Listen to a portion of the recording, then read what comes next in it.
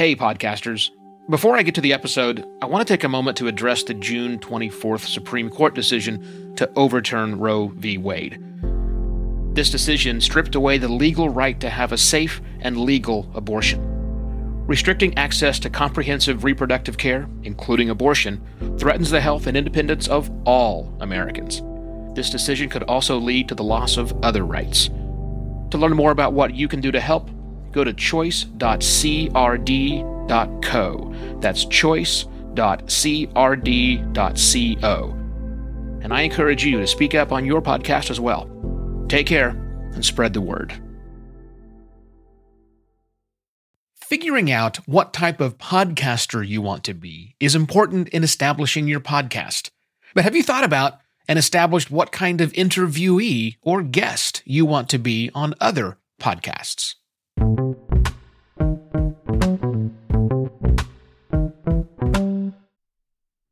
Hello and welcome to another Podcast Pontifications with me, Evo Terra. I am not a strong interviewer, which is, at least in part, why I don't do an interview-style podcast. But I'm pretty good as an interviewee.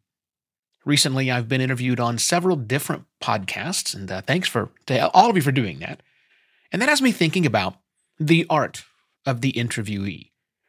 Now, astute listeners who are familiar with my work outside of Podcast Pontifications are saying, well, hang on a tick. I've heard you interview people like on 3 Clips by Castos, and you're doing a fine job. Well, at least I hope I'm doing a fine job, so thank you for that, if in fact you were saying that. And yeah, sure, I've become a better interviewer over time, but that is 100% a learned skill. I over-prepare for every single interview I do. I rely heavily on producers, and I really insist on editing, or maybe I even do the editing to make myself sound as good as I possibly can.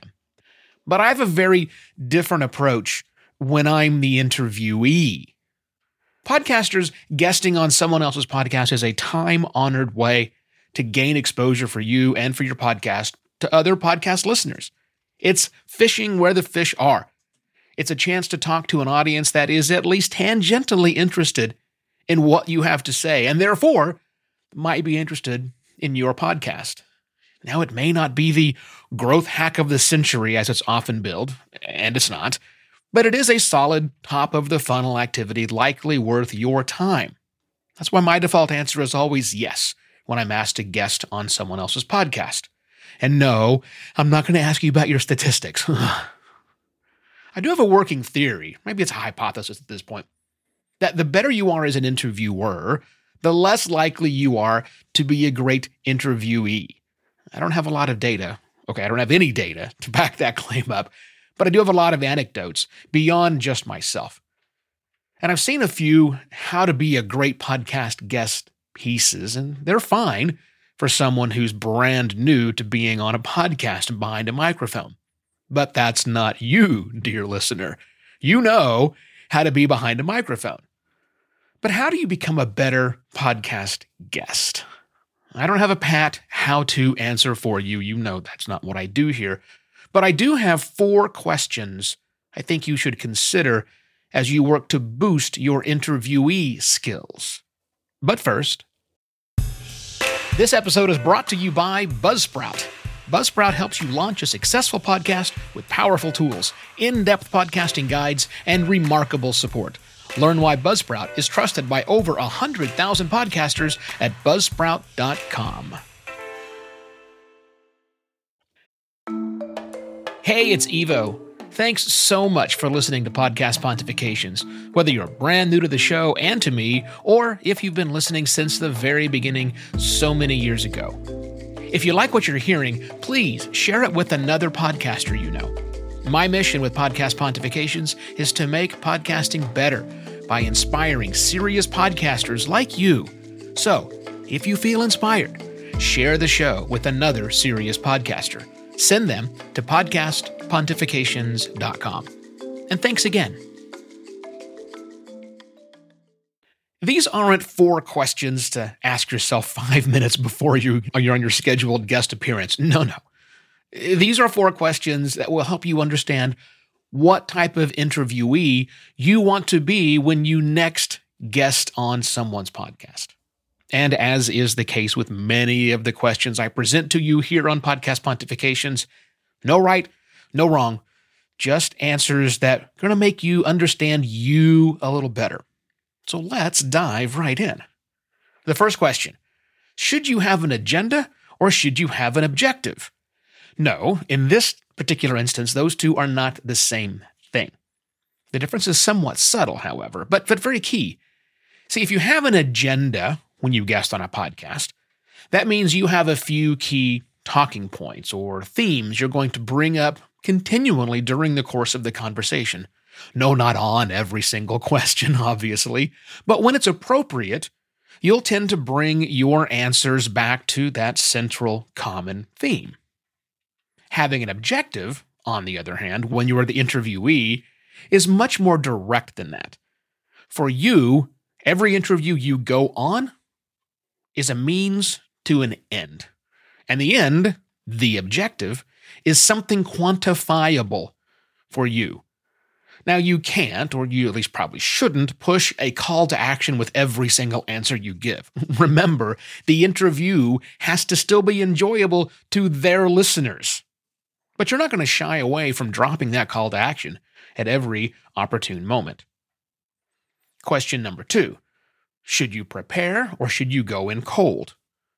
Remember, first and foremost, it's not your podcast you're going to be on. And second, you want to be a very good guest, which is, great. That's a good thing for you to do. So which of those two things, prepare or go in cold, is the course of action you're going to take? They both have their merits. Prepping ahead of time by listening to other interviews on that podcast or reading the about page from the host and understanding, or at least inferring, as much as you can about the audience can certainly aid in the flow of the conversation. And it's also quite helpful if you're the kind of person who hates being put on the spot with questions like, what are the last 3 books you read? And by the way, I'm the kind of person who hates that kind of lightning round question. But there are merits to going in cold. Your answers and your reactions are going to be much more natural if you haven't done that much planning ahead. You're also going to have to pay attention to each question asked. It's going to help you get out of your head and stop worrying about what it is you did say and haven't yet said. I mean, after all, it was you that they invited to be on their program. The prep work is really up to the interviewer. And if they ask you a question that really isn't relevant, well, they can always edit that out before they publish it, right? Question number 3. Should you keep your answers short or should you go long? And now by short, I don't mean single sentence answers. This is a conversation, not a quiz. By short answers, I mean more direct answers. The equivalent of maybe a paragraph or 2 if you were to write your answers down to those questions. Answers that are on point and don't meander, at least not very far. Answers that don't take you 3 to 4 minutes for you to build up your answer to. Now, going long is the opposite of that. Here, meanders are welcome in the long answering type. As are, that reminds me of an interesting story, anecdotes that really answer the question through a well-told story. And because while the answer to the question is important, how that answer is told might be even more important. People who like to answer long, that'd be me, fully expect our long-winded replies to be edited down by the podcaster. And we're okay with that. The fourth question to ask yourself about what kind of interviewee you want to be is this: how accommodating will you be? Or how accommodating can you be? You have a life. You have commitments with others in your life, so you may only have a narrow window of availability when you're, available to guest on another show. Or you might have certain days or times when you absolutely cannot carve out an hour to be a guest on someone's show. That's life. And you know that. And you also know that if the show really wants you as a guest, they can make adjustments to fit into your schedule. I mean, this is podcasting, right? Not appointment-based broadcast media. Or the opposite is, do you want to say, when is good for you? and move your schedule around as necessary. Being extremely flexible, dipping into your early mornings and even your late evenings, as well as opening up your weekends, may open you up to a lot more opportunities beyond your current time zone. Now, it probably requires a reliance on your calendar and setting reminders so that you don't accidentally schedule an interview when you're supposed to be at your kid's ball game.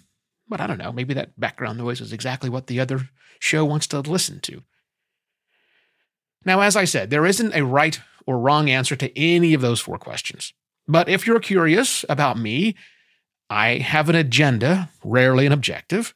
I prepare for every interview I'm going to be on, but not obsessively so. I do go long, way too long, and I know I'm working on that, making my answers shorter. And I'm very accommodating, but I do have some hard no times because I got to get things done. So I hope that helps. With that, I shall be back directly with yet another podcast, Pontifications. Cheers! Podcast Pontifications is written and narrated by Evo Terra. He's on a mission to make podcasting better. Links to everything mentioned in today's episode are in the notes section of your podcast listening app. A written-to-be-read article based on today's episode is available at podcastpontifications.com, where you'll also find a video version and a corrected transcript, both created by Alley Press. Podcast Pontifications is a production of Simpler Media. Find out more at simpler.media.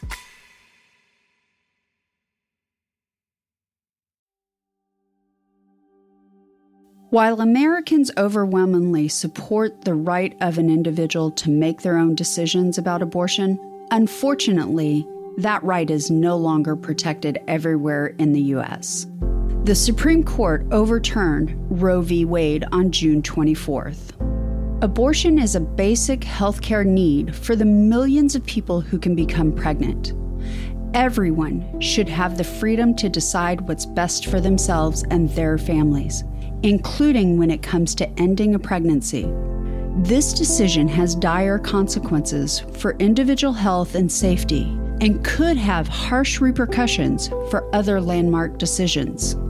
Restricting access to comprehensive reproductive care, including abortion, threatens the health and independence of all Americans. Even if you live in a state where abortion rights are upheld, access to safe medical procedures shouldn't be determined by location, and it shouldn't be the privilege of a small few. You can help by donating to local abortion funds. To find out where to donate for each state, visit donationsforabortion.com. That's donations, 4, abortion.com. If you or someone you know needs help, or if you want to get more involved, here are 5 resources. 1. Shout Your Abortion is a campaign to normalize abortion. 2. Don't Ban Equality is a campaign for companies to take a stand against abortion restrictions. 3. Abortion.cafe has information about where to find clinics. 4. PlanCpills.org provides early at-home abortion pills that you can keep in your medicine cabinet. And 5.